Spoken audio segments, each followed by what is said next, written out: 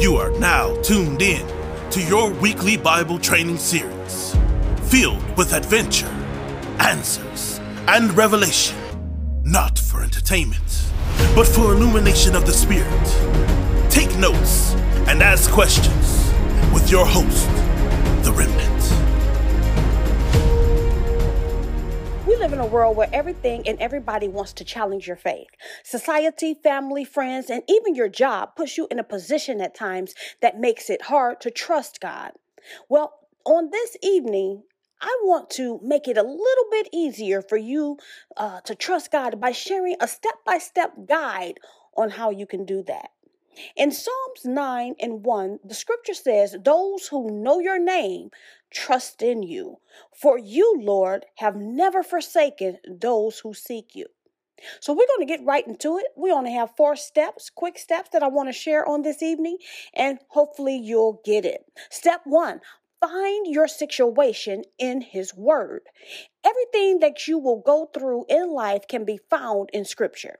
So when you're thinking on how you're going to make it through, wondering if anyone else ever been through what you're going through or anything like that, remember that the Word of God has promises within it that you can trust. See, contrary to what you may believe or been taught, the gospel is the good news. So whether it's fear, financial hardship, relationship issues, or whatever, you can trust that the Word of God has the answers you will need, and it will be in your best interest. Step 2, believe only. When you are on a quest to trust God totally, you have to believe His Word wholeheartedly. Don't waver or doubt. You will get people, situations, and circumstances that will try to show signs that are contrary to what you believe, but you have to believe even the more. Step 3, don't entertain things that don't line up with His Word.